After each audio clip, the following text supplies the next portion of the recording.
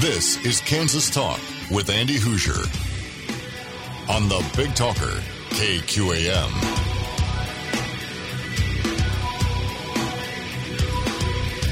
It is a Saturday morning. Welcome into Kansas Talk right here on the Big Talker, 1480 AM and 102.5 FM KQAM. Hey, great to have you for the morning, trying to get you up and moving for the day. I know it's hard.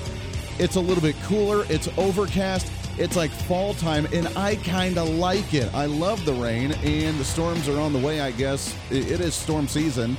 Not saying this weekend or anything. We may get a little bit, but nonetheless, get you energized, ready to go. Welcome in. Great to have you along for the ride today.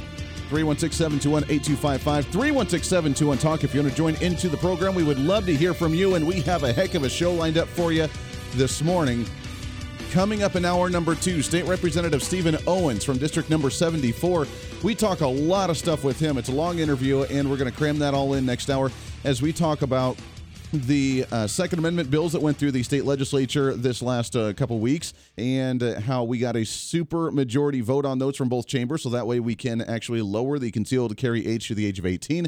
We can do state reciprocity and that sort of thing. So it's big news coming out of Topeka with the gun rights. Also, we talk about the utility thing, the natural gas that everybody may be concerned about a $1,200 utility bill for your natural gas. That's not going to happen, and he explains why, as they worked really hard to make sure that we didn't have to foot that kind of bill. So that's big stuff coming up in hour number 2, all presented by Phil's Coins, 9344 West Central Avenue, for all your buying, selling, and trading with honesty and integrity for all your gold and silver needs. Phil's Coins. They open up in about a half hour from now until 2:30 this afternoon, also online at philscoins.com. But for now, in hour number 1, we're excited to have this guy back in studio for his official intro. We built this city. And it's the man himself, Wichita City Council member Bryan Frye. How are you, morning. sir? I'm fantastic. Thanks for having me on, as always. Always. It's good to get you. We try to do this at least once a month or every other month just to get an update from the city. And I know it's an exciting day. You've been really busy the last couple days. Yep. So before we get into some city issues, talk about what you've been up to. You know, this type of weather's really got me excited because the grass is turning green. I got the fertilizer down, and the rain is certainly helping. So got a lot of honeydew projects around the home. Trying to get ready for just what we look forward to is the spring and summertime. So yeah, the first time in ever we have our place now, and Mrs. Voice of Reason, she's actually planting a garden. And actually planting some, not just flowers, but actually a garden with, we're doing everything. We're doing blueberry bushes. We're doing raspberry bushes. We're doing watermelon. We're doing cantaloupe. We're doing peppers. Wow. We are doing so much stuff. Like, I don't even know where we're going to put it. Our entire backyard is going to be nothing but like a serene garden, I guess. I'm looking forward to that bounty. Holy cow. Yeah, it's going to be fun. We don't have to buy anything all summer long. My wife always does tomato plants, but she can never get more than 5 tomatoes. It's like, you got all these plants, and that's all you can get. But yeah. I don't eat tomatoes, so it's okay. Well, I'm with you on that one. I don't eat tomatoes either. Here's the problem: is she's never grown anything, and she's very nervous. Like, we kill houseplants because I don't know why. So, but we're gonna try it, and we're gonna give it a shot and see what we can do. So, yeah, that's very cool. I can make my homemade salsa with everything from the backyard. There you go. I don't have a green thumb when it comes to that. So yeah, plastic plants are nice. There you go. Cactus. That's right. Let it go. That's right. This weekend, today, you got a lot of festivities as well, don't you? Yeah, I took part in a challenge with the Alzheimer's Association where if they were able to secure 100 teams for their memory walk later this year, several of us in the community said we'd take a pie to the face. Ooh. In honor of National Pie Day. Yeah, today, for those that don't know, today is Pie Day, 3.14. Yeah, is today the 14th? It is. Tomorrow. Tomorrow's the 14th. Tomorrow okay, yeah. But so I've agreed to do that. They've got 100 teams, and so I'll be taking a pie later, and I'll be putting that on Facebook and sharing that video. We'll be sharing that as well. Yeah, and there's several others that are doing it. So really proud of them for getting that. It's a big deal, the memory walk. I've had some family members that have dealt with Alzheimer's, so it's important for me to do this and do my little part. So how fun. Just basketball, March Madness. Gonna watch a lot of basketball these next couple of days. Yeah, obviously, and then St. Patrick's Day. There might be a pub crawl in my future, so we'll see. Greatest day of the year. I'm telling you, it's the greatest holiday. We're getting prepared now. I've failed in my duties this year because I have not done my usual playing Irish music for like the 3 months leading up to St. Patrick's Day. So we got to compensate a little bit, and we'll play some of that on the program today. But I am really excited. I wore my green today in festivities of that, and as St. Patrick's Day is next week, then it's I can't believe it's here. It's I know. by. I always take part in the Blarney Breakfast for rainbows, and this year they're not doing it traditionally. They're doing a drive-through. So that'll be on the 17th on St. Patrick's Day. And my little brother, he's born on St. Patrick's Day, so I'll be shouting out to him. Yeah, Very he's nice. 6'5", red hair and freckles. The perfect old leprechaun. leprechaun. The perfect leprechaun. That's right. Now, just for everybody that doesn't know, the parade this year has been canceled because of COVID, and this really reflects the 1 year of COVID. It does. I mean, it's about the time where we started canceling schools. I mean, we went on to spring break last year, and we just didn't come back since then. So it's been about 1 year since then. We started shutting things down. I mentioned it for those that follow me on Facebook. It's the 1 year that I've gotten back into town. Yeah, so this is kind of a momentous month and a momentous, really, week. Absolutely. It was a year ago this week that City Council went to D.C., and we do our federal lobbying efforts there. And the day we left, they shut down D.C., quarantined. And so it's been a year. It's hard to believe. It's been a very difficult year in a lot of respects. I think it's also been a year where we've learned a lot about ourselves as a community and our grit and our resiliency. A lot of cities kind of folded, and we didn't. And we've actually prospered a little bit. We just got our financial report for the year 2020, and we ended with a little bit of a surplus, of all things. Wow. Now, we did some strong belt tightening. Sure. And made sure that we were in a good position, that we weren't going to be deficit spending. Sales tax revenue was up. More people were doing projects at home and bought toilet paper. And bought toilet paper in bulk, right? In bulk. But, the year ended pretty well.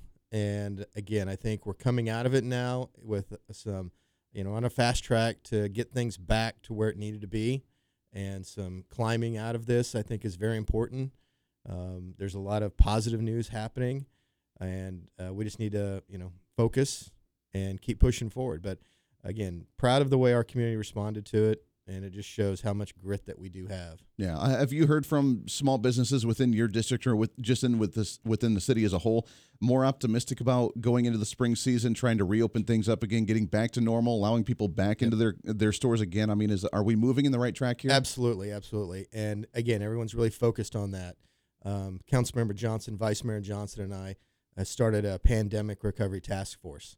And we've been meeting with some area business leaders and some of our economic development folks. And, yes, everyone is very focused on doing what's necessary to keep things moving forward and what's the next step coming out of the 737 MAX crisis.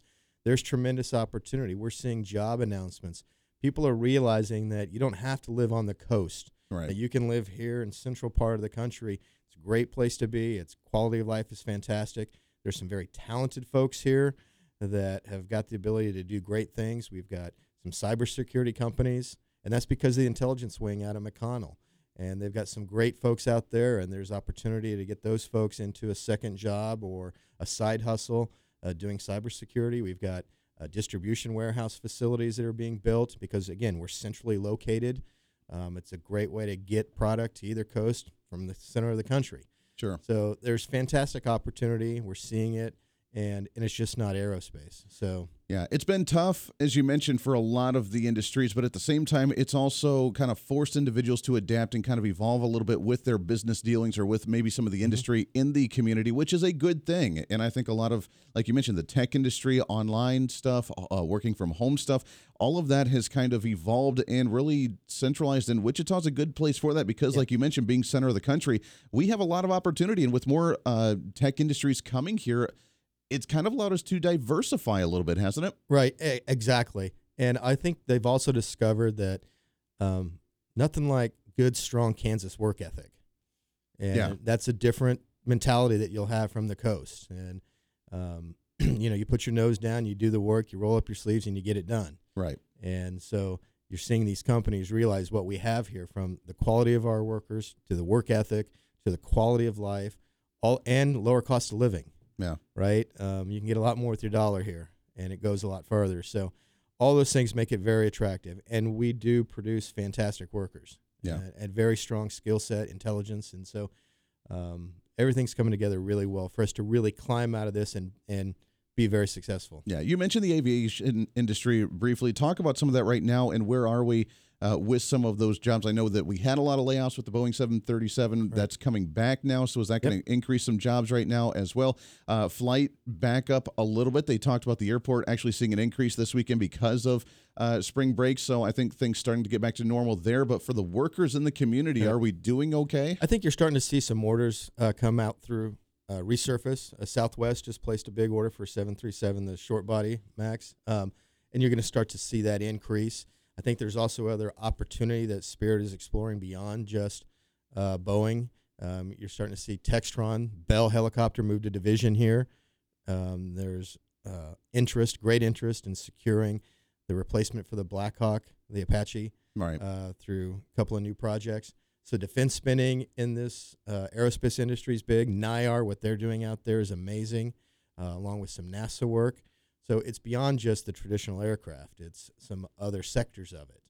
And so, which is good. Again, what we do really well is advanced manufacturing, right, but how can we diversify that into some other things, like helicopters, like NASA, like so on.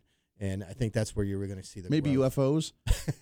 Well, again, drones and autonomous vehicles like that. Sure. I think you're going to continue to see that, and that's the opportunity. I think that's where we'll see the greatest opportunity and the greatest growth. Well, I love the fact that we have some of the engineers working on things for NASA here, because I mean, obviously that story last week about people potentially seeing a UFO and everybody was losing their minds over it. Come to find out, it was a plane, but it was carrying cargo to NASA from stuff that was coming to and from here, I guess. Really? Well, didn't see that one. Yeah, it was. The news said something about how it was a plane that was it carries cargo for NASA products. Okay. So I was assuming that maybe some of the engineering stuff that we do with the aviation industry here was working on some things for NASA, which I did not know we did, which makes me very happy. Like, that's really cool. We should be proud of that. Yeah, Senator Moran has been very instrumental in helping us secure some of that NASA work out at NIAR. Yeah. So, again, opens up a whole nother avenue. So yeah. Well, I mean, especially with all the UFO stories that are coming out, we need to be on the front line here in Wichita with something like that, for sure. Right. I love it. Let's talk about vaccines for a minute. And I know that the city was working on, and we did it with the public library, opening it up to the vaccinations. How was that transition going, and is it going pretty smooth with the distribution? It has. It's worked very well. That was originally the county was using Intrust Bank Arena because that's their facility, and there was no events happening. But then as the hockey season started back up, they needed a place to be able to do it. They wanted to go central. Now, we have a drive-through facility at our transit that people can use, and that's really more for those that have a difficult time getting out and walking and so forth. Sure. But they needed to be able to serve more individuals. And so the idea was to use the old public library, which has been vacant. Right. Had a little bit of work to do just to keep it ADA and get it open back up. But it's been fantastic. They've been cycling people through there quite regularly. It's been working out very well. They just opened a secondary location out west at Maple and Ridge in my district. Okay. At a church. And so, again, the multiple locations has certainly helped get more people vaccinated. More vaccines available is helping, obviously. I think they've lowered it now to 65 is the minimum age. But again, our positive percent rate is below 3%. Things are going very well with that. So. I love it. We're getting there. And I know we're going to hopefully start lowering the phasing on where we can actually get vaccinated for more of the general public and see who actually wants it and how we're going to go with there as well. Yeah. So yeah, very cool. Let's take a break. When we come back, there's a lot I want to get to this hour as we talk about the utility rates here for the city, as we talk about the budget moving forward and projects with reopening of the city of Wichita and South Central Kansas moving forward as well. If you have any phone calls, we'd love to hear from you at 316-721-8255, 316-721-TALK. It's Kansas Talk right here on the Big Talker, KQAM. Stay here.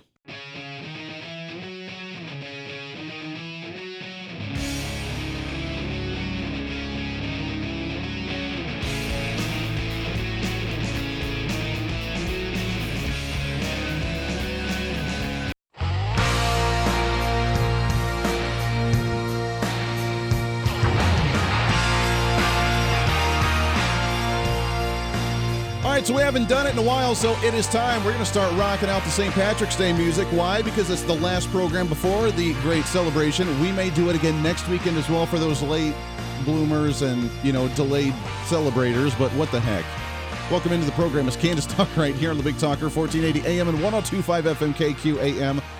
Here on a Saturday morning, City Council member Bryan Frye hanging out with us here. Coming up in hour number 2, we do have Stephen Owens, District number 4, State Representative, talking about the utility issue. If you've seen your natural gas bill potentially go up and the natural gas that we did have kind of go out during that extreme cold front, which I still got a lot of flack for this, but I did not wear a coat that entire negative 25 degree time. I don't either. I'm just not a big fan of coats. I'll wear a suit jacket and that's all I need. That's all you need. Yeah, that's exact. But then also don't go outside. Well, there's that too. It's pretty easy. There's that too. I know a lot of cities, there were some cities that were on the news talking about a $10 million utility bill that they were concerned about, and businesses even had to shut down because of a $2 million natural gas bill that they were concerned about. The city of Wichita, how did we fare? I know that's not going to be the case, and we'll talk about that coming up in that interview next hour, but the city, how did you guys manage through that whole crisis? The one thing that was positive about that is, you could see the forecast coming, and we could understand what is critical service that we need to keep operating, and what can we shut down and not have to have a utility spike. Right. So we shut down all the non-essential services during that critical cold spell, or whatever you want to call it, and just tried not to have big utility spikes. Right. I've not seen a final bill on it yet, to be honest. Hopefully, but I don't think it's one of those things that is of great concern to the city manager. Again, I think because we were able to plan for it a little bit better and not have to really. You guys planned appropriately. Yes. Yeah, sorry. Thank you. I'm stuttering all of a sudden. I can't figure out my words. Yeah, well, you planned appropriately, which is nice. And I mean that some obviously couldn't. And now, do you know the ratio in the city between electricity, natural gas? I mean, what do we use? How do we, break that down? Sorry, I don't. That's all right. That's interesting. But speaking of utilities, I know you guys have been working on the water treatment plant. Is that still moving forward? Yes. In fact, it's actually a year of construction completed so far. We just passed that milestone. You drive by and you see the 2 large cranes there across from the zoo, and everybody's still wondering what that is. Well, that's the water treatment plant. So a year is under construction. We still have about another 3 years to go, but it's coming out of the ground, and everything is on schedule. We've actually started the design phase for the next large project, which is the wastewater treatment down south, and that's plant number 2. And about 70% of wastewater goes through plant number 2 in the city, and so that's a critical one that needs to get fixed, and it's about a $400 million project, but we just started the early design work on it, and we'll be applying through federal funding on that one as well, just like we did with the water treatment plant. Sure. And so 2 large capital projects currently underway, both the water utility, and it's one of those things that we're trying to keep rates as low as possible. We have some of the lowest water rates in the country, but it's still going to cost a little bit more in your pocketbook to account for this. The national average is about a 6% water rate utility increase. Mm-hmm. We're at 4.5%. So, not and again, bad. As we continue to design this, we continue to find ways to value-added engineering and save dollars and lower that cost. So it could end up being less over time. So. That would be nice. Yeah. That would be nice. Some of the other construction in the area, I know we got an update from the highway project on the eastern part of the city on Kellogg, but any other big projects we got about a minute before we got to take a bottom of the hour break, but any other big projects that you guys are So the North Junction working on? continues. Yeah. That's the spaghetti mess up at I-135, 235, K96. That is on the purple phase right now, which is the bridges over Broadway and that extension on the west side. Okay. And then the next phase, which we were awarded $25 million from the feds, is to create the northbound to westbound flyover. And that construction just bid, and Donlinger got the award, and they will start construction in April on that. And that's about a 3-year project, but that's a very important piece to get that much safer. Moving forward. Yes. Moving forward, I like that. City Council member Bryan Frye, we got more coming up. When we come back, we'll talk about an update from the District Number 3 City Council seat, what's going on there, plus some of the festivities we may get to look forward to coming up this year in the city after, post-COVID. Thanks, Joe Biden. We'll talk about some of that and more coming up here on the show for Kansas Talk on the Big Talker, KQAM.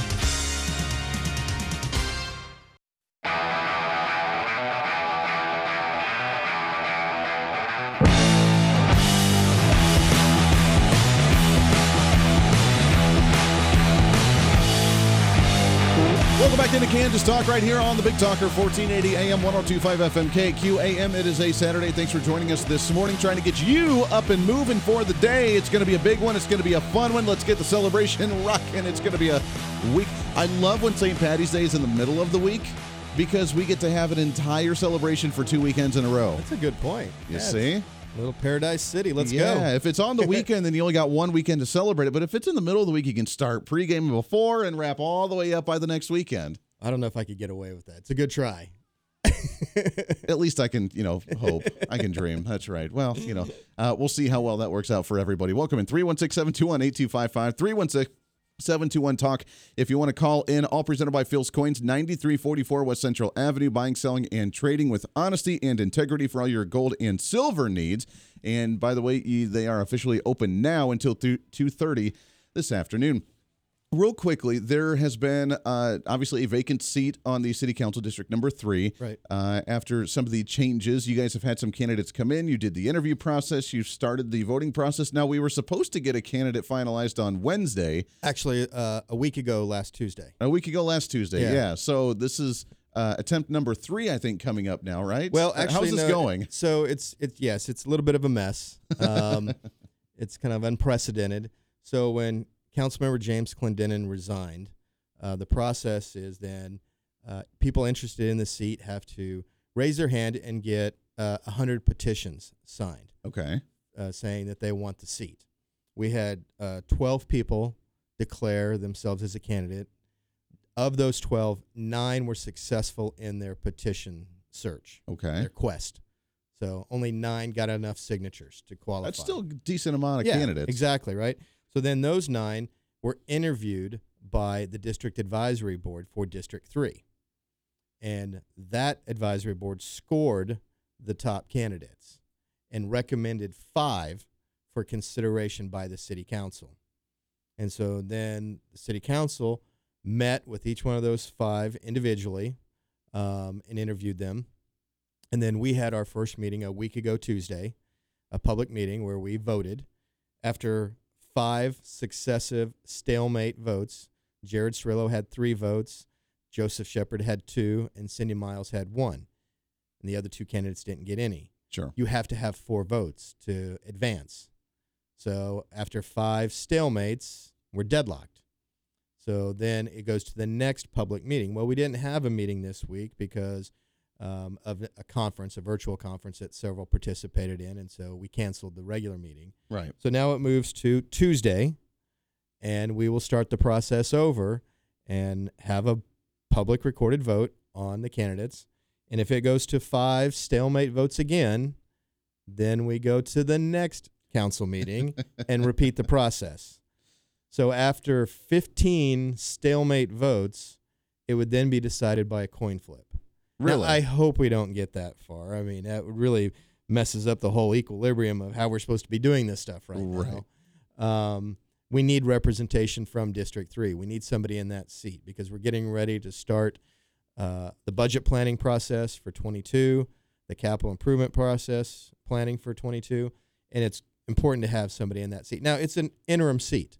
This person will only fill it until January because there's a council election for District 3 this fall. Sure. And whoever wins that would then serve for the next 4 years. For the full term. So this is just an interim term. But it's still important during this budget stuff that we have to have someone there that represents. And we have really good candidates, and that's probably why it's been such a struggle because everyone is,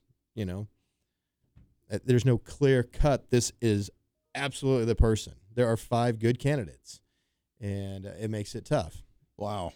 I've never heard of a city council seat going to a coin flip before. It's kind of interesting. Yeah, it's really unfortunate. This is this happened because several years ago, similar thing happened where District 3, of all districts, had to decide a replacement.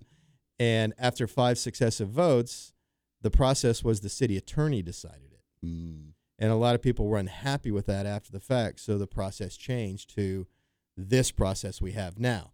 I think we can all agree that this probably isn't the way we want to continue to do this, and we're going to have to tweak this for future after this is all said and done. Are there ideas on how to kind of tweak that and make things better as a bird just hits the window? Yeah, we just had a bird fly right into the window.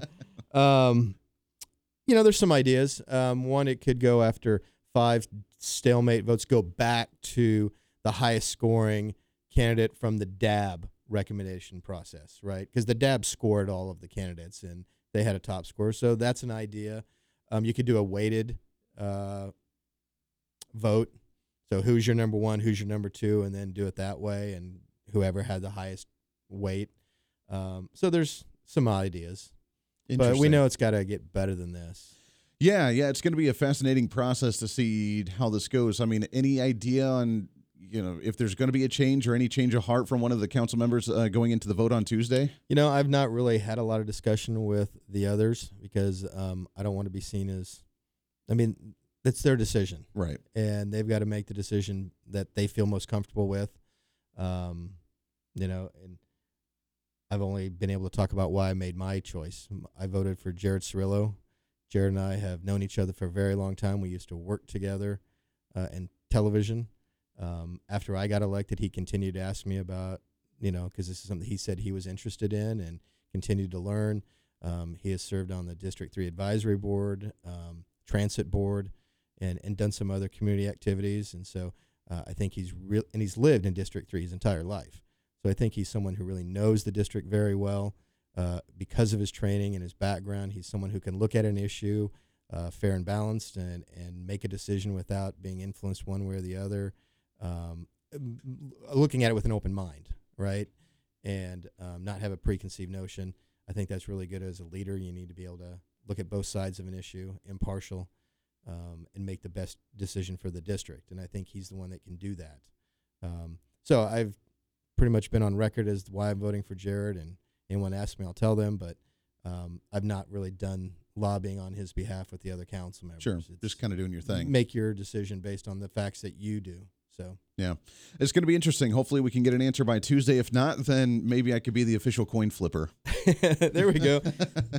Make something like that happen. That's right. That's right. Let's talk about going into this springtime, and I want to talk about some entertainment coming in because we can actually use our stadium that we built this year, which is going to be exciting with the opening up of the city, but plus some of the budgetary stuff and the COVID bill as well that the city's going to get some as well. But let's start off with the entertainment aspect of it. We actually get to use the stadium. We're excited about that. I know baseball season's about ready to start.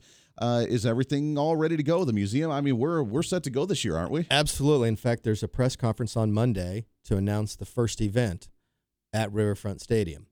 And I will tell you that it's very exciting news. We know the first date for the Wind Surge. That's May 11th. Right. But there's going to be a couple of events that happen before that date. And so this press conference on Monday will be the announcement of the very first event at Riverfront Stadium. And it's very exciting. I think a lot of fans will be happy about it. It's an opportunity to get into the stadium and see it in operation the way it was intended. And that'll be happening in April. Very good. And there's a couple of events in April. And so getting that open and active is very important for the whole district, that development area, Delano. Sure. We're working on the multimodal parking garage that will be adjacent to the stadium. We cleared all the land, and we're going to asphalt it temporarily while the design is being done, and then the construction will begin in next year. And so a lot of activity. There's development activity happening around the stadium right now between the EPC apartments and the Home 2 Suites that just opened. The baseball team has a development agreement that they have to start this year as well for 30,000 square foot of mixed-use development. Okay. So a lot of activity happening right there, right now. But, again, baseball is very exciting to get that going. And we're going to see other events throughout the year. They've committed to 200 events from festivals to concerts to... I was going to say, we need to bring some concerts back. Yep, and, you're starting to see that. Century 2 Concert Hall has some bookings. for this year. Very good. Some things happening. So we're starting to see that open back up. The convention center, we had the home show a couple of weeks ago. There's been a gun show. There's a bridal show coming up. And so you're starting to see activity in the convention center again. I'm feeling the mosh pit itch right now. It's There been you a go. little bit. There you go. It's been a little bit since I cracked my rib. You know, I'm a Wichita Wagon Master, and we've got plans for our chili cook-off. It's going to return this year in September. So, you know, you're starting to see a lot of activity, a lot of interest, and people getting ready to get out. And whether it's at a honky-tonk or a pub crawl or whatever it is, people Right. are ready to get out and start mingling and being entertained again. Yeah, they've been cooped up, I think, just a little bit too long. For Absolutely. Sure. For So, sure. it's exciting to see and hear, and yeah, we can't get that going fast enough. Yeah, real quickly on that conversation, we've had kind of the back and forth, and we've had both sides on the air talking about the issue with Century 2. And what's the future of Century 2 going to look like? Do we preserve it? Do we pan it off to a private management team? What do we do? I mean, what's the latest from the city council's perspective as they try to maybe put it on the ballot or discuss from the public side? But from the city council, where are we with this conversation? So a couple of things right now. We do have an RFP out on the street for managing Century 2 facility. And we had 3 firms submit proposals. We're currently evaluating them to see if any of those are one that we're going to proceed with. And that's to manage the day-to-day operation of the facility, the convention center and the performing arts. Like I said, we've been doing that on our own with staff, but going forward with COVID and working with national acts and so forth, it makes better sense to have someone who's working in that, understands what's happening in the industry, what's going to be needed to change due to COVID and so forth, and how we do that. We're also continuing to commit to make sure the facilities stay operational. So we've got $2.5 million over the next 10 years to make sure the facilities stay working. No significant improvements, but just make sure it stays functional while we decide what to do next. So if you remember back in 2019, there was a lot of community dialogue about what to do with Century 2, the East Bank, that whole riverfront. And there was a master plan that a group was working on, a $1 billion plan. They never presented that to the council because COVID hit, and they weren't able to continue to have that dialogue. And so they put that on hold. So we've had a year of nothing happening with that, and no events in the facilities. During that time, the council did take action to say, before anything does happen with that facility, tear down, remodel, there will be a public vote on what that plan's going to be. Sure. We don't know what that plan is yet, but if there is a plan presented, we've agreed there's going to be a public vote on it. Sure. We're going to make sure that we hear from people. There was a group that put together a petition to save Century 2, and we did this in response to that. We said, we agree. There should definitely be a public vote. Okay. But nothing's going to happen until there's a plan. A plan for it, right. Right. And we don't know what the plan is yet because nobody's put anything together. So we're kind of at a stalemate limbo right now. Yeah, kind of limbo. We need to know what's going to happen with it. We need to see some plans. Now, I understand there's a group that is working on reviving that plan, and hopefully next month they'll be bringing it forward to us. Councilmember Johnson and I just authored a piece that hopefully is going to get published in the Eagle soon, talking about this whole thing and where we're at and what do we need to do. Bottom line is we have to restart the conversation because nothing has changed. The facilities are still there. Just sitting there. Yeah, and there's still those challenges. We need a plan for the future. What is that going to look like? How's it going to be paid for? What's it going to cost? Where are things going to be, et cetera? Well, to me, that's the question. We had some of the Save Century 2 individuals on last week talking about the projects, and my big question is, when it was functional and we did have events before COVID, that sort of thing, was it paying its own, or were we losing money as a city? Or, I mean, financially, where was the building? Yeah, we are subsidizing the facility. Okay. To the tune of about $2.5 million a year. And that's coming $2.5 million a year. Right. Wow. Right. And that's coming out of money that we collect from transient guest tax through our hotels and visitors bureau. So, you know, obviously this last year, not a lot of people were using hotels, not a lot of people were traveling. Took a hit. But going forward, we know that situation has to change. And that's one of the reasons why we've decided to outsource the operation, the private management, to help us operate it better so that we're not losing that big number every year. Sure. Well, I'm glad that we're restarting the conversation, at least to see what's going to move forward and then go to that vote that many people actually want. Let's take a break here. Last segment for hour number 1. When we come back, Bryan Frye, City Council member, we'll talk about some of the city budget issues. Plus, we'll talk about COVID-19 bailout bill that Joe Biden did sign in the city of Wichita and Sedgwick County, both receiving a decent amount of money coming from that bill. What's it going to go to and what are we doing with all that and more? We'll talk about that when we come back. Wrapping up hour number 1 of Kansas Talk right here on the Big Talker, KQAM.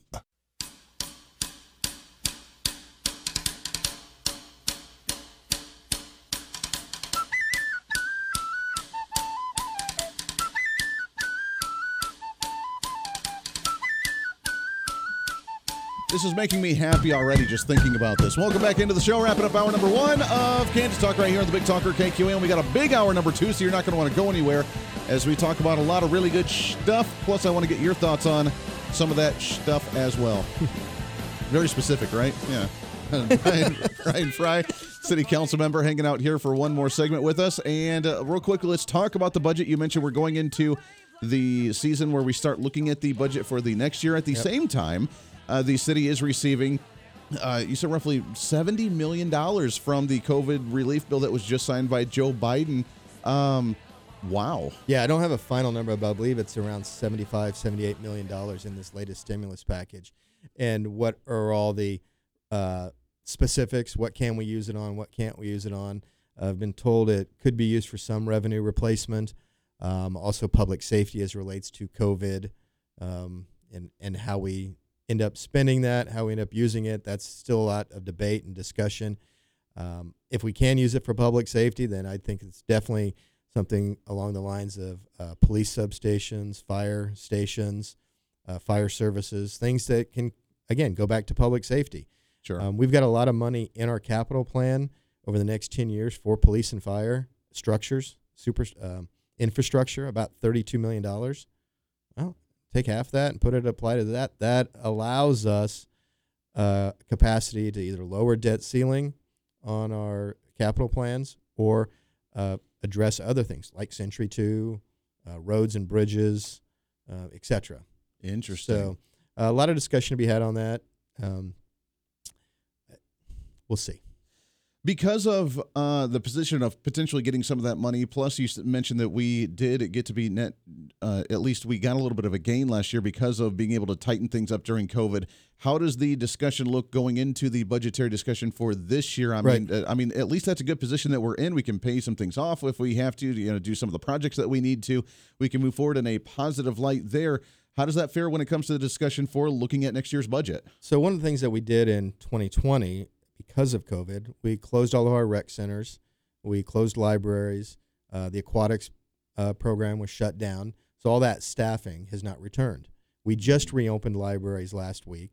But the rec centers, we're starting to see some programming come back in. The aquatics master plan is going to be finished here in May. And so all those pools are going to be reopening, which means we need to hire lifeguards, et cetera. So some of that staffing is going to come back. We're still about 500 fewer employees from this time last year to today. How many of those positions need to come back? We've obviously operated leaner. And how many of those positions are necessary coming back? Are there things that we're not doing anymore that we haven't missed? Right. That, we can save those dollars. That's going to be a discussion that we're going to continue to have. That's the argument that I keep making. Let's continue to operate government as lean as possible. Sure. And if we don't have to do that, let's not do it and save those dollars. Keeping government small. What a concept, exactly, right? What a concept. I like it. Bryan Frye, City Council member for the city of Wichita. Always good to talk to you, sir. Thank you. Yeah, it's fun. I know you're busy this weekend and doing the fun St. Patrick's Day stuff. So happy St. Patrick's Day to you. And we'll talk to you again here soon. Thank you, Andy. Always a pleasure. Hour number 2 coming up right around the corner. We have State Representative Stephen Owens. We'll talk about Second Amendment bills in Topeka. We'll also talk about the utility bills and what you could expect there. Plus, wrapping up the show in hour number 2 as well, Ryan Flickner with the Kansas Farm Bureau. We sat down with him a few days ago, and we'll chat with him about agriculture. We'll talk about the cold stint that happened and taking a look at some of the futures, plus the insurance, well, not insurance, but health options that they've created a couple years ago as well. So there's a lot to get to, and we'll talk about all that and more, plus your phone calls as we get into hour number 2. It's Kansas Talk. It's the Big Talker, KQAM. Stay here.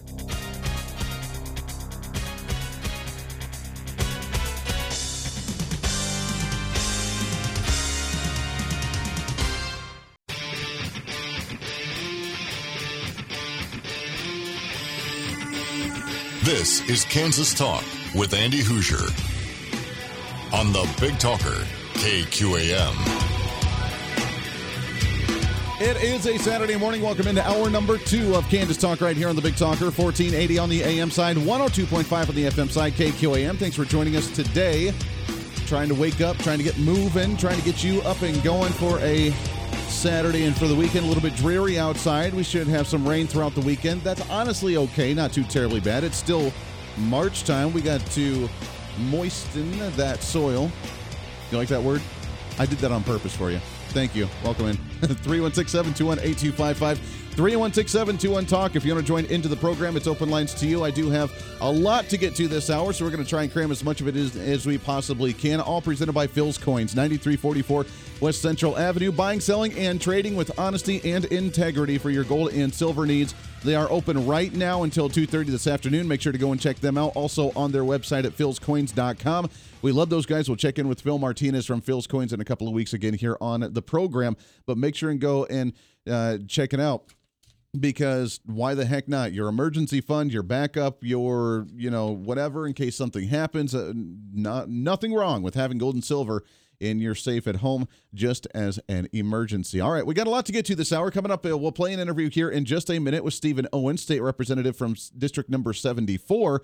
We talked a lot with him about the Second Amendment issues here in the state of Kansas and the utility rates and other things as well. Plus, we have Ryan Flickner with the Kansas Farm Bureau wrapping up the program in about a half hour that we'll play an interview with as well. Plus, I want to get to a story as we talked with Bryan Frye, City Council member from the city of Wichita. We always love chatting with him on the program. There is a candidate for the City Council in Topeka that's getting a lot of heat because he used to be a member of the Proud Boys.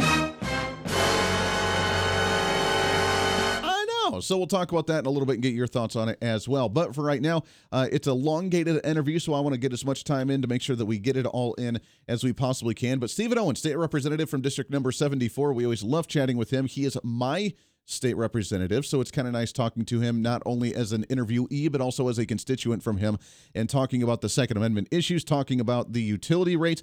Are you concerned about your natural gas bill for the next month after that cold stint that we saw in February? We talk about all that and more with Stephen Owens. Owens, how are you, my friend? Hey, I'm doing fantastic, and I'm going to claim the Heston area as my home. That's right. However, we still are in proximity to Newton.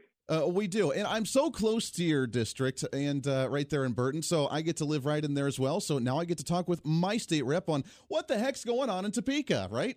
Oh, heck yeah, and that's what I love. Love talking with the people, and some of them just happen to have a bigger audience than others. So I look forward to our conversation today. Amen to that. Well, I know it's been busy for the last couple of weeks as you guys start to begin winding down with legislation, but of course last week there was a really big week when it came to Second Amendment issues in the state of Kansas. And I know it's been a focus for many states across the nation. Missouri's trying to work on a sanctuary bill for the Second Amendment. Texas is working on one. Florida's working on one because the federal level, we realized that that's their next agenda, and they've actually started pushing forward with some of the legislation at the federal level.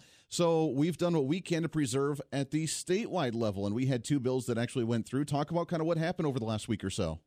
Yeah, sure. Well, first I want to clarify that Kansas is really ahead of the game. Yeah. Back in 2013, we passed our sanctuary resolution. So we are as protected as a state as we can be. So while you're hearing a lot of talk of concern about what's going on with the Biden administration and states trying to do what they can, people need to know that Kansas is well ahead of the game, and we're in a really good place there. But what we did do this week specifically was we heard and ultimately passed out of the House Bill 2058. Now, House Bill 2058 started out as a pretty straightforward reciprocity bill. Needed to clarify some things in our concealed carry license code to allow reciprocity with other states and broaden that opportunity when we're out traveling. But the great thing that really happened there is I had the distinct pleasure of carrying an amendment on House Bill 2058 that actually creates a provisional concealed and carry license for the adults that are 18 to 20 years old in Kansas. I shared with my colleagues on the House floor why this is so incredibly important. My 20-year-old daughter was an individual attempted to abduct her in Wichita last October at a gas station, 11:30 at night when she was on her way home from work. And you talk about a terrifying experience for her, terrifying experience for her father that was 30 minutes away and couldn't do anything. Thank God she's fine. But that's what really sent this home, that she needs the ability to carry her firearm. She is an adult. There's no reason why she should not be able to conceal her firearm and carry it. Because in Kansas, you can already open carry at those ages. Right. So why make it illegal when they put their jacket on? It makes absolutely no sense. So I'm really excited that I was able to carry that bill. That is a really big deal, and it's a scary thought that you even had to go through that and that your daughter had to go through something like that. But it's just common sense, isn't it? I mean, if we can open carry, why wouldn't we be able to conceal carry? Which I love the opposition argument of, well, they're just not mature enough to do so yet, which I don't know if they quite understand the fact that the 18-year-olds are already allowed to open carry in the state. I mean, did that come up during the discussion? Oh, of course it did. And of course, anytime you have a gun bill on the House floor, Democrats, some of the Democrats came with, every bill you could imagine or amendment you can imagine, from ending constitutional carry to ending carrying in the Capitol to ending carrying on college campuses. I mean, the failure to understand that good guys that carry guns and good gals that carry guns want to go through the process, want to get licensed. They're not the ones committing crimes, right? And so the logic is really lost on people that when you're 18, look at the things that you get to do. You can get married. You can serve in the military and be sent to war. There are so many things that we give people the right to do, to vote, right? I mean, there are Democrats that advocate you should be able to vote at 16, which is probably one of the most important rights that we have. So you're an adult at 18. That's what law has said. So there's absolutely no reason you should not be able to protect yourself at 18 as well. Well, absolutely. And I mean, you hit it right on. It's funny how they've tried to delay adolescence, or they tried to delay adulthood and continue adolescence as we go on to where you can't get insurance until you're 26. You can't smoke cigarettes now until the age of 21. You can't drink until you're the age of 21. But you can't own a gun as well because you're just not mature enough yet. Your brain's still developing. You're not ready, but you can vote and you're considered an adult and you can get married. You can join the military. So you can do certain things.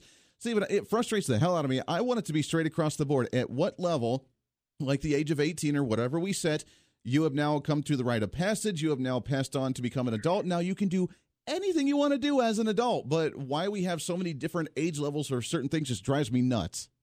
It's all political posturing, right? At the end of the day, those dates serve to fit somebody's narrative, and that's why we've changed things. And it's incredibly frustrating to me that because I'm a firm believer, you're either 18, you're either an adult at 18 or you're not. Yeah. And why don't we treat people that way? Why don't we give them those same rights? I mean, even the idea that while I don't condone, smoking tobacco in any way, shape, or form, it's not something I partake in, whatever. But now the federal government raised that age level to 21. I mean, seriously, it just, again, a lot of that just makes no sense. But I've got to add the caveat in here on this amendment to lower the concealed carry age to create that provisional license. We actually brought 5 Democrats along with us that voted to support that, which is remarkable. And these aren't your typical kind of rural, the few rural Democrats. These are inner city, Wichita and Topeka Democrats that recognize and want the ability for their friends and family to be able to carry firearms. So I thought it was really, really fantastic that those people stood up for their Second Amendment rights as well. Yeah, absolutely. And it does help, as you mentioned. I mean, it helps with the reciprocity from other states with people coming in, but then also with them accepting our reciprocity going into other states as well. So, I mean, this is really an interconnected statewide level protection of our gun rights across the nation that I think is really, really important right now. Yeah, in a perfect world, we'd have a nationwide reciprocity, right? The federal government would act on that and would just kind of open that up. However, we know the likelihood of that is, negative right now. So we're doing the best with what we've got. We've got our state laws that can regulate this. So let's make sure that we expand it. Because again, it's not the good guys that are causing trouble. Yep, let's make it happen. Stephen Owens, State Representative, District Number 74. Let's shift gears a little bit and talk about some of the energy issues. There's a lot of concern about people's utility bills right now as we see cities that were like, oh, we had a $10 million natural gas bill, or businesses that said we had a $2 million natural gas bill where you had to shut down production for a while because we couldn't afford it. And they were anticipating that individuals could potentially see a utility bill of like $1,400-$1,500 for their gas bill, which is absolutely insane because of the cold weather from a few weeks ago. What's the latest here, and is that something that realistically could happen to many people across the state? So, when this cold front came in, and we're about a third of the way through it, I got a call from one of my city administrators in my district that says, Steve, have you heard anything about what's happened with the natural gas prices? And I was like, no. Well, that launched me into being incredibly involved on a day-to-day basis going through this ridiculous cold snap. And we saw prices that went from $3 per MMBTU, or let's just say $3 a gallon, up to $622 per MMBTU. So imagine you have to fill up your gas tank to get back and forth to work. And one day it's $3 a gallon. The next day it's $7 a gallon. The next it's $42. The next is $350, and the next is $622 a gallon for you to get gas. Wow. The fact is, people can't afford that, and the cities recognize this very early because honestly, the cities can't afford it. And let me give you a little bit of perspective on that. Heston, February of 2020 had a gas bill for their entire community of $120,000. Okay, that was their industry. That was for their wholesale cost of the gas they provided their consumers. Their bill for this February is anticipated to be $5.5 million. Wow. So 1 month, $120,000 to $5.5 million. Our cities can't afford it. Obviously, our citizens can't afford it. So the city leaders, state leaders, we all jumped into action, doing everything we could, seeking out every possible solution, because municipalities, and there are 5 of them that are part of the KMGA consortium, Kansas Municipal Gas Association consortium, that are in my district, all they do is pass the cost on to the consumer, right? So if the $140,000 gas bill, they split it up by usage and it gets paid. Well, imagine if they did that with $5.5 million bill. Imagine your gas bill going from $100 to $4,000 or something insane. People can't afford it, right? There's no way. So, no, there's absolutely no way. People would be bankrupt. Cities would go bankrupt. It's a very scary situation that we were in. However, Andy, this is one time, and there have been plenty of others, but this is one time where I'm proud to say that I was in state government, because in the course of one day, last Thursday, one day, the bill was introduced at 8:30, and by 5 o'clock that night, it went through the entire process and was signed by the governor, creating a $100 million loan fund for cities to borrow from at 0.25% interest, so little or no interest basically, to be able to spread that payment out over 10 years. Okay, so are people going to see those huge gas bills? More than likely not, because they will be spread out. Now, that's only part of the problem, right? As we know, we've got to get to the bottom of how did these prices get so high? Who is price gouging, if that exists? Who's fixing the cost? What's happened in the market, so that if there was wrongdoing, we can absolutely go after those people and recoup that cost. And make sure it doesn't happen again. Long process. Yeah, absolutely. Things that are in process, investigations are ongoing, associations are investigating. I mean, it's going to be a very long process. But in the meantime, thank God, I believe we have a solution in place to where gas prices and utility prices are not going to bankrupt people. It's going to be really nice. So what we could potentially see is maybe a little bump in the payments, just to try and cover those loans, to be able to repay them back over time. So it's going to be just kind of a elongated thing. So it's not going to bankrupt us. We just may see our utility bill go up maybe $30, $40 or something. And that's more likely. What we'll see is we're going to see a little bump going forward until one of two things happen. One, it's all paid back, or B, or two, the investigation comes through. We find out that there was wrongdoing, and those people pay that back, and then we get made whole in the end. So it's just important for people to know that even though the story's kind of quieted down and your gas price may not be as crazy as what predicted, That's because the work of our state government, work of our city governments, working their rear ends off to really protect the consumers of these products. Yeah, it's amazing, and it is great to see that everybody came together in the legislature to make that happen, including the governor, to actually just say, you know what, this is something we can all agree on based on, regardless of partisanship, and actually, help out people, because that's ridiculous. What I don't understand is that I know that, in talking about this prior to, that really energy we buy in thirds over the year based on when the markets are doing well and trying to prepare for certain seasons. And so this year, and at this time, it was only about a third of the natural gas that we buy throughout the year. So it's just wild to see the prices go up that dramatically for those few days. Yeah, it certainly is. And it's, like I said, never been seen in history. Some of these guys that have studied this stuff for years remember a big spike. I think back in 2014, there was some big Arctic blast, and the gas got up to the mid-30s, which was pretty insane. Yeah. So to see the market do what it did, that's what leads me to believe that there very well could be some price gouging or some market manipulation going on there, because somebody out there made hundreds and hundreds of millions of dollars in a matter of a couple of days. And we need to make sure that was within the law. I mean, I'm a free market guy. You know that. However, we also know that there are instances where government has to be involved because for example, you look at utilities. You can only have so many power lines or so many gas lines underground. Yep. Which inhibits the true free market. So you end up with things that go on that we've got to be able to identify and fix and ensure that we're never back in this place again. Exactly. We got a few minutes left here, but let's shift gears and talk about the economy. I know you guys always wait until right around the last part of the legislative session to talk about the state budget. And with last year with COVID, we saw, I'm sure, I think I heard like a $11-12 billion shortfall in the budget, and then taxes that the governor has proposed on increasing some taxes, trying to keep and maintain some other ones. What's the latest in the tax discussion, and what type of budget/tax bills could we see come out of the legislature by the end this year? Yeah, sure. So great question.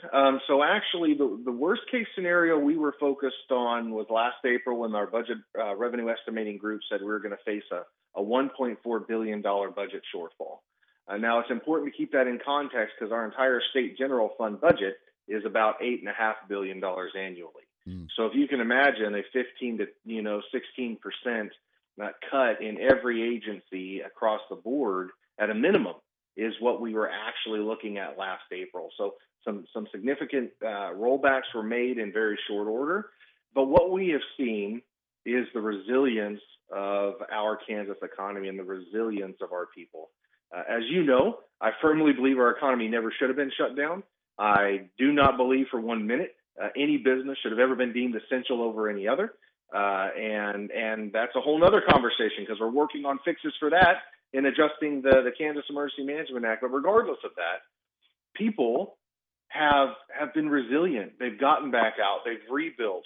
They're buying things. They're spending money. They're raising money. They're doing what is necessary.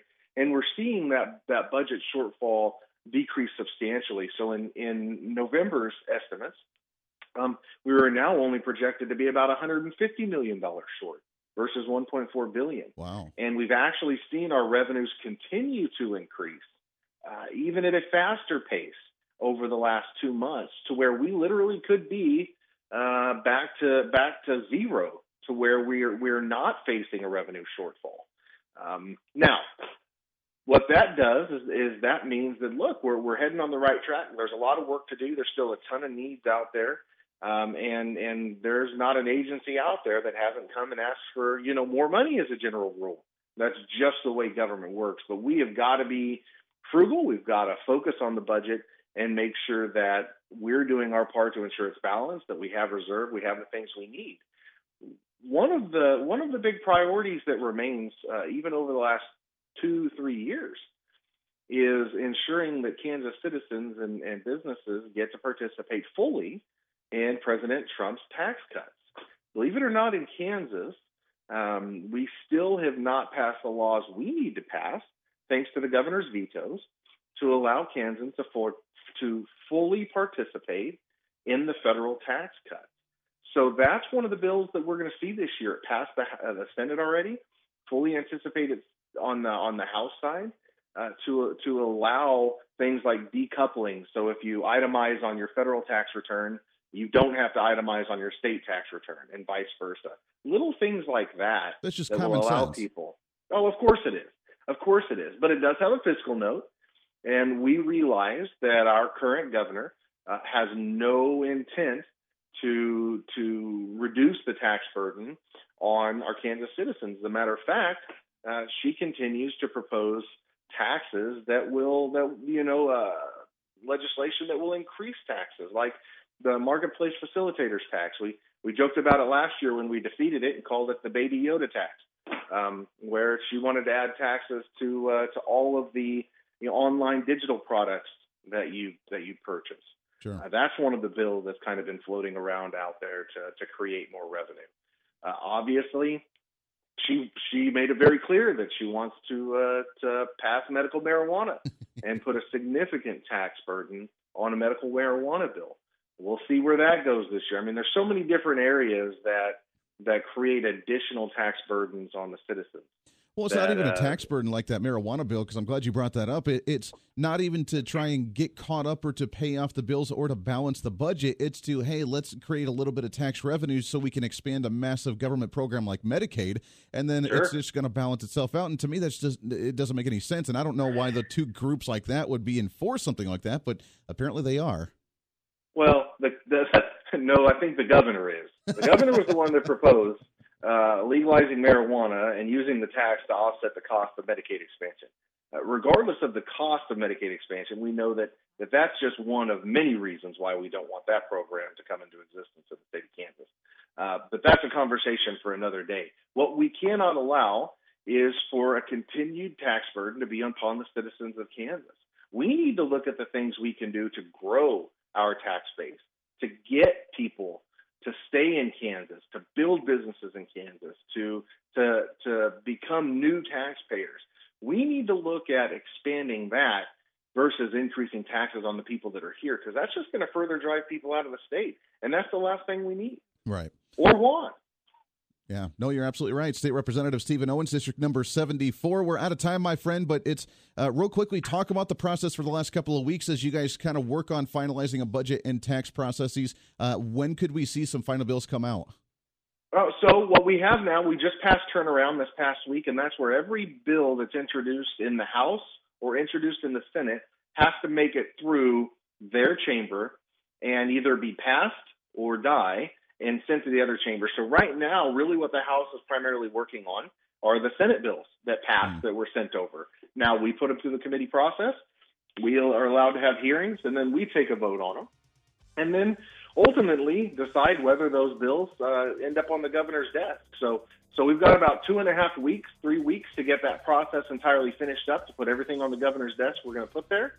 And then we take a break for 3 weeks while she decides whether she's going to sign them or veto them, and then we come back in early May for the veto session and hopefully override most of her decisions, because, after all, we've got good solid supermajorities in the House and in the Senate. Yeah, and I think that scares her a little bit as well. Stephen, it's always good to talk to you, my friend. You're a great friend, and I love being in your district as well, so keep up the fight, and we'll chat again here real soon. Always appreciate you, Andy. Thank you very much.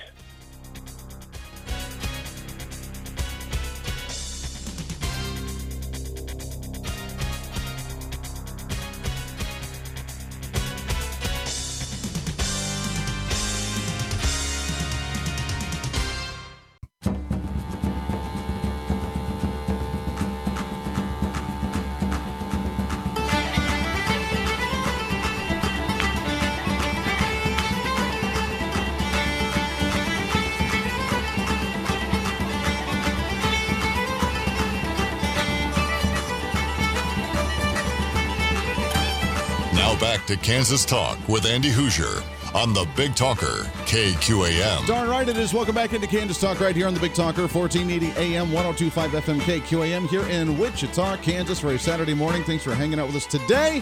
It's a fun one. And we get you set for the St. Patrick's Day celebration, the greatest holiday of the entire year. I do not care what anybody else says. And I've been failing on my part to prepare you for this, so we're kind of jumping into it a little bit late this year, but I'm getting the giddiness, getting the excitement back and ready to go. and it's great to have you along for the ride today. All right, I want to shift gears real quickly, though, before we get to our next interview. I want to give you a little bit of a programming note for KQAM if you listen throughout the week, which we appreciate and love very much here on KQAM. As the operations manager and program director for the station, trying to get things back up and going, and after a long discussion and with all the higher-ups and the powers at be doing some different changes on the station. And after the passing of Rush Limbaugh, we definitely wanted to make things as convenient and open for you as possible. I mean, we've been thinking about things for a long time, but that was kind of a kickoff of it. As you know, very traumatizing for a lot of people and very sad for the talk radio industry. But I am so excited about KQAM, as of course we have Bryan Kilmeade with John Wright in the morning. Bryan Kilmeade live from 8 to 11. In the middays, we are putting back the Dana Show, Dana Lesh, as she is live from 11 to 2, and we'll be broadcasting that entire live program for you from 11 to 2 each and every day here on KQAM. So I'm excited for that program. Dave Ramsey, the Ramsey Show now, is going back live 2 to 4 in the afternoon, which you can hear. So that way, we used to get a ton of calls, and we still do get a lot of calls on Dave Ramsey's show from KQAM in the Wichita area. So that program will be back live from 2 to 4. And then yours truly, with the Voice of Reason, we will be doing the show live now at 4 p.m. right here on the KQAM airwaves. We were doing the show in studio, recording it at 4 o'clock for some of our other affiliates for the program, and then we would broadcast the show at 8 p.m. after Joe Pags on KQAM. But for our flagship, it's awesome, and I appreciate it to be able to have the flagship carry the show live right here on the KQAM airwaves at 4 p.m. every afternoon. So I'm really excited about that. That's going to start. All this is going to start on Monday, in 2 days from now, to kick off next week. So you get to enjoy that. Plus, we'll have Joe Pags still live, 5 to 8. We are not touching Joe Pags. I know everybody loves the man Joe Pags. And then Armed American Radio, back at 8 o'clock again, where we were doing the Voice of Reason. So you can enjoy Armed American Radio, the great Mark Walters. He'll be back on there at 8 o'clock. And then Jim Bohannon live from 9 to midnight. And Guy Benson, if you are a fan of Guy Benson, do not worry. He is overnights now from midnight to 3 a.m. So a little bit of a programming change. All that's starting on Monday for you to enjoy right here on the KQAM airwaves. But you get to enjoy Dana Lesh again, the Dana Show back middays 11 to 2. Dave Ramsey live again from 2 to 4. And then yours truly with the Voice of Reason and our national broadcast of the Voice of Reason at 4 p.m. going into Joe Pags. So it's awesome. I love it. Make sure to stay tuned in for all those changes right here on KQAM. All right, I want to shift gears a little bit and play it. We sat down just a few days ago, almost a week ago now, I think, with Ryan Flickner, the executive director with the Kansas Farm Bureau, talking about the agriculture industry with all the weather, with the springtime, with the extreme cold a couple weeks ago, and what that all means for the state of Kansas and many farmers in the area, and this is what he had to say. As a senior director for the Kansas Farm Bureau, we're excited to have back on the program Ryan Flickner with us. Ryan, how are you, my friend? I'm doing well. It's great to be back with you, and as you said, it has been a day or two since we last chatted. Yeah, it's been a couple of years since we've had you on to talk about stuff, and I know you guys are extremely busy, in a good way, though, too, I think. I mean, we got more representation in Washington, D.C. with Senator Roger Marshall up there back on the Ag Committee. We have over on the western part of the Kansas, we have Tracy Mann, Congressman now, that's on the Ag Committee there, so it seems like Kansas is getting some good representation in Washington, D.C., aren't we? We certainly are, and Kansas Farm Bureau, we have a PAC, so we made endorsements, and if anybody's interested in those, I encourage you to go search for those. But yes, at the federal level, all of the federal candidates the Kansas Farm Bureau did endorse were successful and now have been sworn into their office. So obviously, you mentioned the Senate Ag Committee. We lost a real champion when he chose not to seek re-election, the most recent chairman of the Senate Ag Committee in Pat Roberts. But when he did announce a few years ago now that he would not seek re-election, our members very, very quickly kind of got behind Dr. Roger Marshall as moving on from the Big First and kind of getting promoted as Bob Dole has, as Pat Roberts, as Jerry Moran has. So, as Pat Roberts said, there are certainly gold in those hills back in the Big First District. Yeah, absolutely. And real quickly, talking about some of the federal stuff going on before we bring it back to the state level, I mean, we saw a big policy difference when it comes to trade at the federal level, going from a Trump administration now to a Biden administration. Democrats kind of running both chambers of Congress right now. From your perspective, have you seen a lot of difference, or are we about to see some difference when it comes to trade policy that may or may not affect livestock and grain farmers here in the state of Kansas? Yeah, Andy, that's a terrific question, and I've been in communication with Greg Dowd. He, under the Trump administration, he was the Ag ambassador over at the United States Trade Representative (USTR). hails from Smith County, K-State grad. I had the privilege to work with him when I was back in D.C. in a previous life. So Greg's just a great Kansan and understands agriculture very, very well. Not only Kansas agriculture, but just agriculture all across the United States. So as he kind of often reminded folks when he was back home, and he's been with Senator Marshall now for a couple of weeks, and I had the opportunity to chat with him then. USTR and under the Trump administration, they basically reworked over 50% of all the trade agreements that from a value in a product, an actual widget or a bushel of grain, with over 50% of the trade that we do internationally. And obviously a lot of that does come with Canada and Mexico, so i.e. USMCA, but then and it kind of alternates every year annually depending on whether the third or the fourth is China or Japan. We've actually got beef back into Japan for the first time since, roughly 2003 with the case of mad cow. Obviously, the Phase 1 agreement that's been in place now with China, while they haven't really reached the threshold or the minimums that they shook hands and agreed to, it's certainly a lot better than what it was in the 2017, 2018, even 2019 era of trade. So a lot of really, really big wins under the Trump administration. As you said, we're still, in the first 100 days, we're still getting various members of President Biden's cabinet confirmed and sworn in and kind of figuring out, who the players are, et cetera. So we are watching with bated breath and a lot of anticipation to see if this new administration does continue on, at least with China Phase 1. If you've read the media, well, yeah, we know China is a bad actor, but we haven't really liked how the Trump administration handled it. Okay, well, what does that mean? And how are you going to put boots on the ground or pen to paper and possibly change, how it's been done the last 4 years? So certainly some trepidation, some concern out there, but I think we also have a lot of key wins and victories as we talk about, at least on the agricultural space when it comes to trade over the last 4, 5, 6 months now. Yeah, it was at least good news that we saw over the last couple of years with some of the, some of the trade deals that President Trump did put into place. Now, is China holding up to their deal? I mean, we see the news about them buying more soybeans as from what they were before, but they weren't quite buying up to what they had contractually said that they were going to. And with the tariff fight that Trump had with China and with some of the other countries, I mean, are they at least holding up to the obligation? And do you think that's going to continue? We do think it's going to continue, and even going back to Greg Dowd, he says a lot of times China is slow to walk, but when they actually do agree to something, they're very committed to seeing it through. So specifically when it talks about what the minimum levels or the purchasing agreements in Phase 1 were, we didn't reach those, but we came relatively close, so to speak. And this is where the nuances in trade agreements and even legislative text and regulatory text really mean something. So the agreement was based off 2017 trade numbers, and as we've seen prices change from 2017 to ultimately 2020, it's different. It's just a different economic and the price of wheat or the pound of protein on livestock, pork and beef, it's different than it was in 2017. But without question, from a total value and a total overall, 2020 was a tremendous year for agricultural exports. And a lot of that, if we talk about China, we've got to talk about African swine fever, and that just absolutely decimated their swine industry over there. So they're not only rebuilding their swine industry domestically, but in order to do that, they also have to import a tremendous amount of cornmeal and soy meal and just other products. Kansas grain sorghum, actually Kansas is the largest grain sorghum producer in the country. That's a GMO-free product, so there's an alcohol that's made over there that the Chinese love to enjoy, I guess, over evening meals. They've been importing a tremendous amount of grain sorghum to fulfill their need on the alcohol side, specifically with grain sorghum. So that's been a great win as well.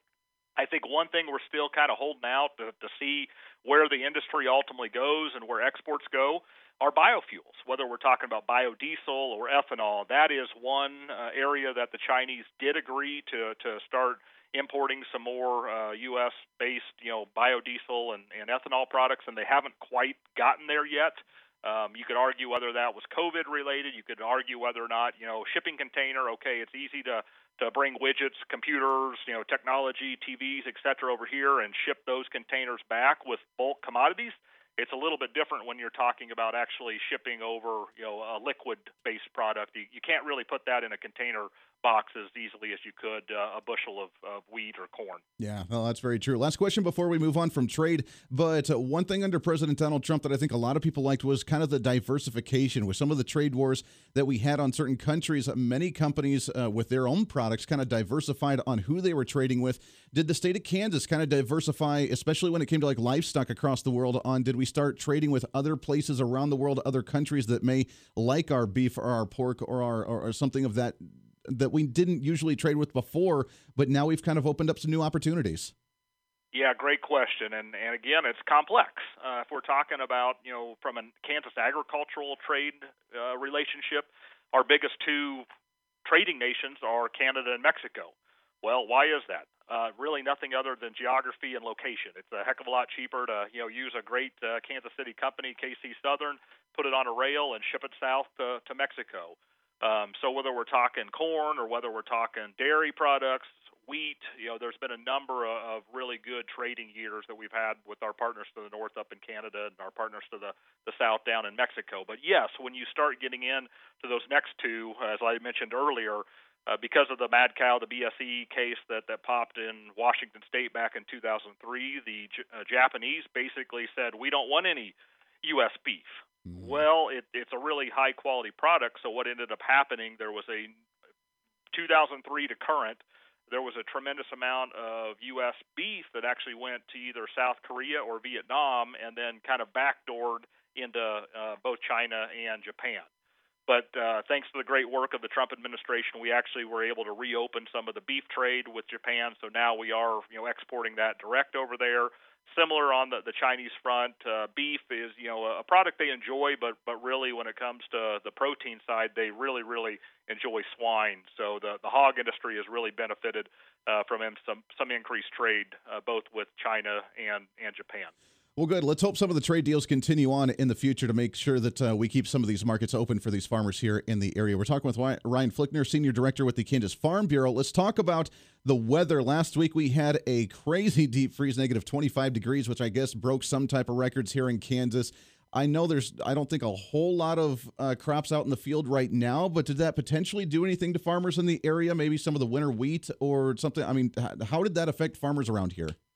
Yeah, I'm glad you asked the question. I appreciate you doing that. And I was getting calls from TV and radio and even print media right in the peak of it. Well, what are you hearing, and what are farmers and ranchers dealing with right now? And I'm like, well, I hate to break it to you, but they're doing what they need to do to keep their newborn calf alive. So if that means the calf was born, they're bringing it into the shop. I've seen pictures and heard members that had to bring it into the bathtub, not only to warm it up there, but then they were pulling out the hair dryer to help keep it alive as well. So especially for the livestock industry in Kansas, those 2 weeks of historic, abnormal, whatever you want to call it, I think from the National Weather Service, it was at least the lowest it had ever reached going back to 1989, and it was the longest duration of kind of a cold snap going back to 1983. So whether it was a new watering system that had been installed since then, there were just some issues and some weather-related things that cropped up that that water never froze up. Well, why hasn't it never froze up? Well, it was installed in 1995. Oh, okay. So when we're talking cold weather of 1983 and 1989, that makes sense. Yeah. I would say, Andy, on the production or the row crop side of things, there's a lot of wheat that's out there, and some of the wheat got planted late. It was dry in that September and October time frame. So obviously following some of the K-State research and extension publications and the agronomy newsletters that they're pushing out, when you do start getting down to negative 20, and really, I'd call it somewhere between 12 degrees and 15 degrees. When it gets below that for a certain duration, whether that's 24, 48, 72 hours, there is a concern about that wheat basically dying and freezing out. We'll have to wait and see with some warmer temperatures. The last couple of days it's been in the 60s, and I think even got up to 70s in some parts of Kansas up till yesterday. We'll really have to probably wait another week or two when the wheat really does start greening up as we get into the month of March, and producers are then going to have to make the decision: do I go out and fertilize a wheat crop that may not make it, or if it does look like it's going to green up and be healthy and remain viable and hopefully get on to harvest here in June and July, later this year, then those producers will go out and make the decision economically and agronomically to go ahead and put some fertilizer on it so they can hopefully, raise the bushels that they are hoping for. Good golly, the gamble these farmers have to make day in and day out with both the livestock and the fields is just absolutely ridiculous. I'm so glad that I don't have to make those decisions, and I feel bad for those guys all the time just because of that spell, because it was such an odd weather cycle that came through here. I mean, does that worrisome for many farmers throughout the rest of the year with maybe a harsh spring with the back and forth with when to plant something or when to harvest something? Is that going to lead to a potentially maybe a warmer than normal summer? I mean, what are you guys anticipating this year? Yeah, it's the law of averages. And Andy, what makes an average year? You can be in a drought for 9, 10, 11 months of the year, and then you can get, a historic rainfall event for a 1 or 2 day or 1 week period, and then all of a sudden the history books say, oh, well, that year was average. Well, if you actually lived through all 12 months of that year in that location, I bet they would argue with you that it was anything but. So I certainly think when it comes to the temperatures and whether or not we want to call it climate change, and we've got the climate criers and we've got the climate deniers, I think without question, agriculture, they understand that it's an ebb and flow, and there's going to be periods of intense heat, there's going to be periods of intense cold, there's going to be droughts, there's going to be floods. We just hope, from a biblical sense, that they don't send the locusts anytime soon. But that's ultimately, what agriculture is, and I think it's the internal optimist in those farmers and ranchers. They're not going to breed that cow. They're not going to breed, or they're not going to plant the seed if they don't think, 9 months from now they'll have a baby calf, or 9 months from now, or probably 6 months from now, they'll be able to harvest, a bountiful crop. So I do think farmers and ranchers, I know they are eternal optimists, and I think this was just, something that kind of woke them back up and said, well, yep, we remember the drought and the intense heat of back in 2011 and 2012. We remember, kind of the record-breaking floods of 2019. So, yep, here in 2021, it was just a 2-week, absolutely brutal cold spell, and we'll live through that and be able to see, brighter days ahead. That would be really nice. That would be nice. Let's talk about some of the different types of crops that we have in here. I've noticed over the last couple of years a massive increase in cotton. I didn't know that we even grew cotton here in Kansas really until about the last year when I saw more cotton fields pop up all over the place. Is that something new that's really started to grow and become popular here in the state? Yeah, here we go with climate change again. The days are getting warmer, so some of those southern crops are starting to creep a little bit north. No, I think, Andy, cotton is one of those things. The economics means something. So when we were getting into some really low price points, certainly for wheat and corn and to a certain degree soybeans, producers out there were looking for alternatives. So whether that's cotton, whether that's canola, we probably not as much as we had 20 years ago, but whether it's confectionery or oil-based sunflowers, that's been a commodity that's been pretty prevalent in Kansas over the last couple of decades. And I think even more recently, we're seeing some of, I don't want to call it an alternative crop, but it's some of the various things, whether it's triticale, which is used as a livestock feed, whether it's industrial hemp, which a lot of folks did try back in 2019, and I think some weather-related and also some demand type issues on the back end, whether it was CBD or fiber or seed, that probably didn't really work out to fruition for a lot of those folks. But I know the industrial hemp, I know the cotton, and just a number of other commodities. They're looking to figure out how they can pencil out and how they can squeak out the most narrowest of margins possible in order to live another day and be able to farm for the next 2, 5, 10 years. Yeah, I'm glad you mentioned that agricultural hemp because I wanted to go there as well. I know some people wanted to try it. Kansas State University was kind of testing it out and doing some trial runs. Some farmers were able to purchase the licensing to do the agricultural hemp. But how did that turn out? Do you think it's going to be a popular thing? If you gave me 5 seconds or 50 seconds here, I'd probably be able to pull up the report. 2019 was really the first year that through USDA and through the Kansas Department of Agriculture, who had to get the permit in order to create the program here in Kansas. 2019 was really the first year of mass production, I would say, of industrial hemp. And again, that was just such a wet year. Yeah, I know there was a huge learning curve. Hemp is one of those interesting, commodities. There's actually a male hemp plant and a female hemp plant. So you have to go out and basically harvest, one of those so that the other, the other sex of the plant, if you will, continues to produce oil if that's what you're growing for. Depending on if you're trying to harvest for fiber or harvest for seed, you harvest it at various points. And I think that was the biggest kind of issue that was learned is chicken and egg. Okay, we're growing industrial hemp, but do we actually have a processor that can process it so that we can sell hemp rope, or that we can sell hemp seeds so that they can be put in granola bars, or that we can process and extract the oil so that it can go into CBD, and so on and so forth. So there were additional permits and additional producers that tried again in 2020. I have not seen kind of the final report that KDA is responsible for compiling out of that, but I do know acreage was down significantly in 2020 compared to 2019. So again, I think it's supply and demand, and what are the final products that Americans are actually wanting.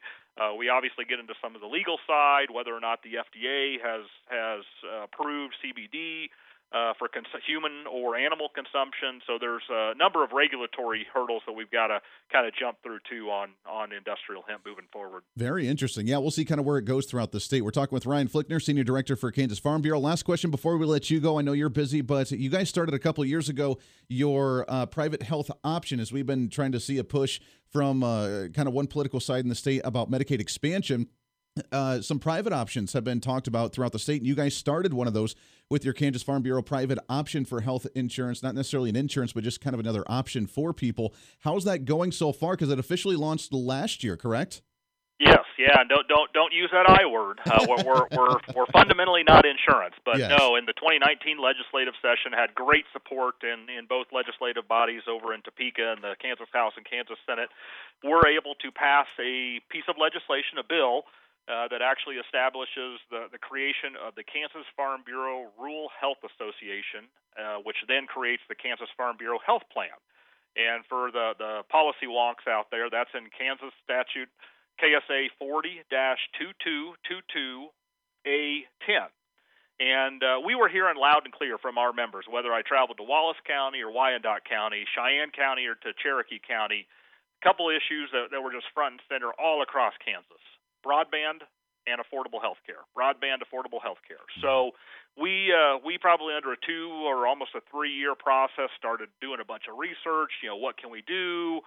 Could we create an association plan? Could we do a Christian ministry sharing type program? And ultimately found a great partner in Tennessee Farm Bureau. They've been doing what we created or got the authority to create back in 2019. Tennessee Farm Bureau has been doing it in the state of Tennessee for over 70 years. Wow. So we use them as kind of the model and got a lot of technical expertise out of the Tennessee Farm Bureau. But ultimately, I think your question, yes, the legislature approved the authority for us to create it. We stood up the program after the 2019 legislative session and then started offering coverage starting January 1 of 2020. So now we are starting the second year of coverage. And I think, Andy, you and I talked about this, I think, before we even started recording here a little bit. What do you do with the farm family? They really want it to be a family farm, so husband and wife working there on the farm. Yep. But they also know they need to have some type of health coverage. So typically the spouse, the female, wife, she goes into town to work at the school district or the library or the bank, not necessarily for income or cash flow type purposes, but solely so they can get on an employee-based health care plan. Right. So we feel like by offering this plan, it allows the husband and wife to come back on the farm. Also heard from other folks, they make too much money farming and ranching, so they don't qualify for any of the subsidies on the ACA or Obamacare. So all of a sudden they're having to pay $30,000 or $40,000 for an ACA plan that they may not even get 20% of that back if it's a healthy year and a good year for them. So we've had all kinds of different stories of folks that hey, my spouse was able to rejoin me.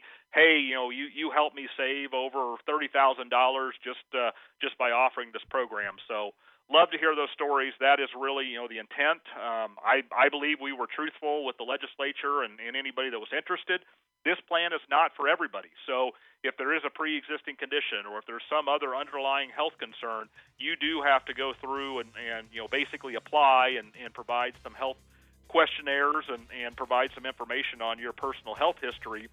And then we'll actually quote you what we think you'll be throughout the year when you're on the plan. But just as important, let's say you're healthy, 35, 45, 55 on our plan, and 2 years later you're diagnosed with cancer, or you get hurt in a car accident or there's a farming mishap, we will never kick you off our plan once you're accepted. Now, there it is, Kansas Farm Bureau, Ryan Flickner. We appreciate that. We had to cut that off just a little bit because we ran out of time. It was a lot of great information. We appreciate him very much. We'll get him back on the program again here real soon. That does it for us today. Kansas Talk here on the Big Talker KQAM. Joe Peggs with The Weekend coming up here in just a minute on the Big Talker KQAM. Everybody have a wonderful weekend.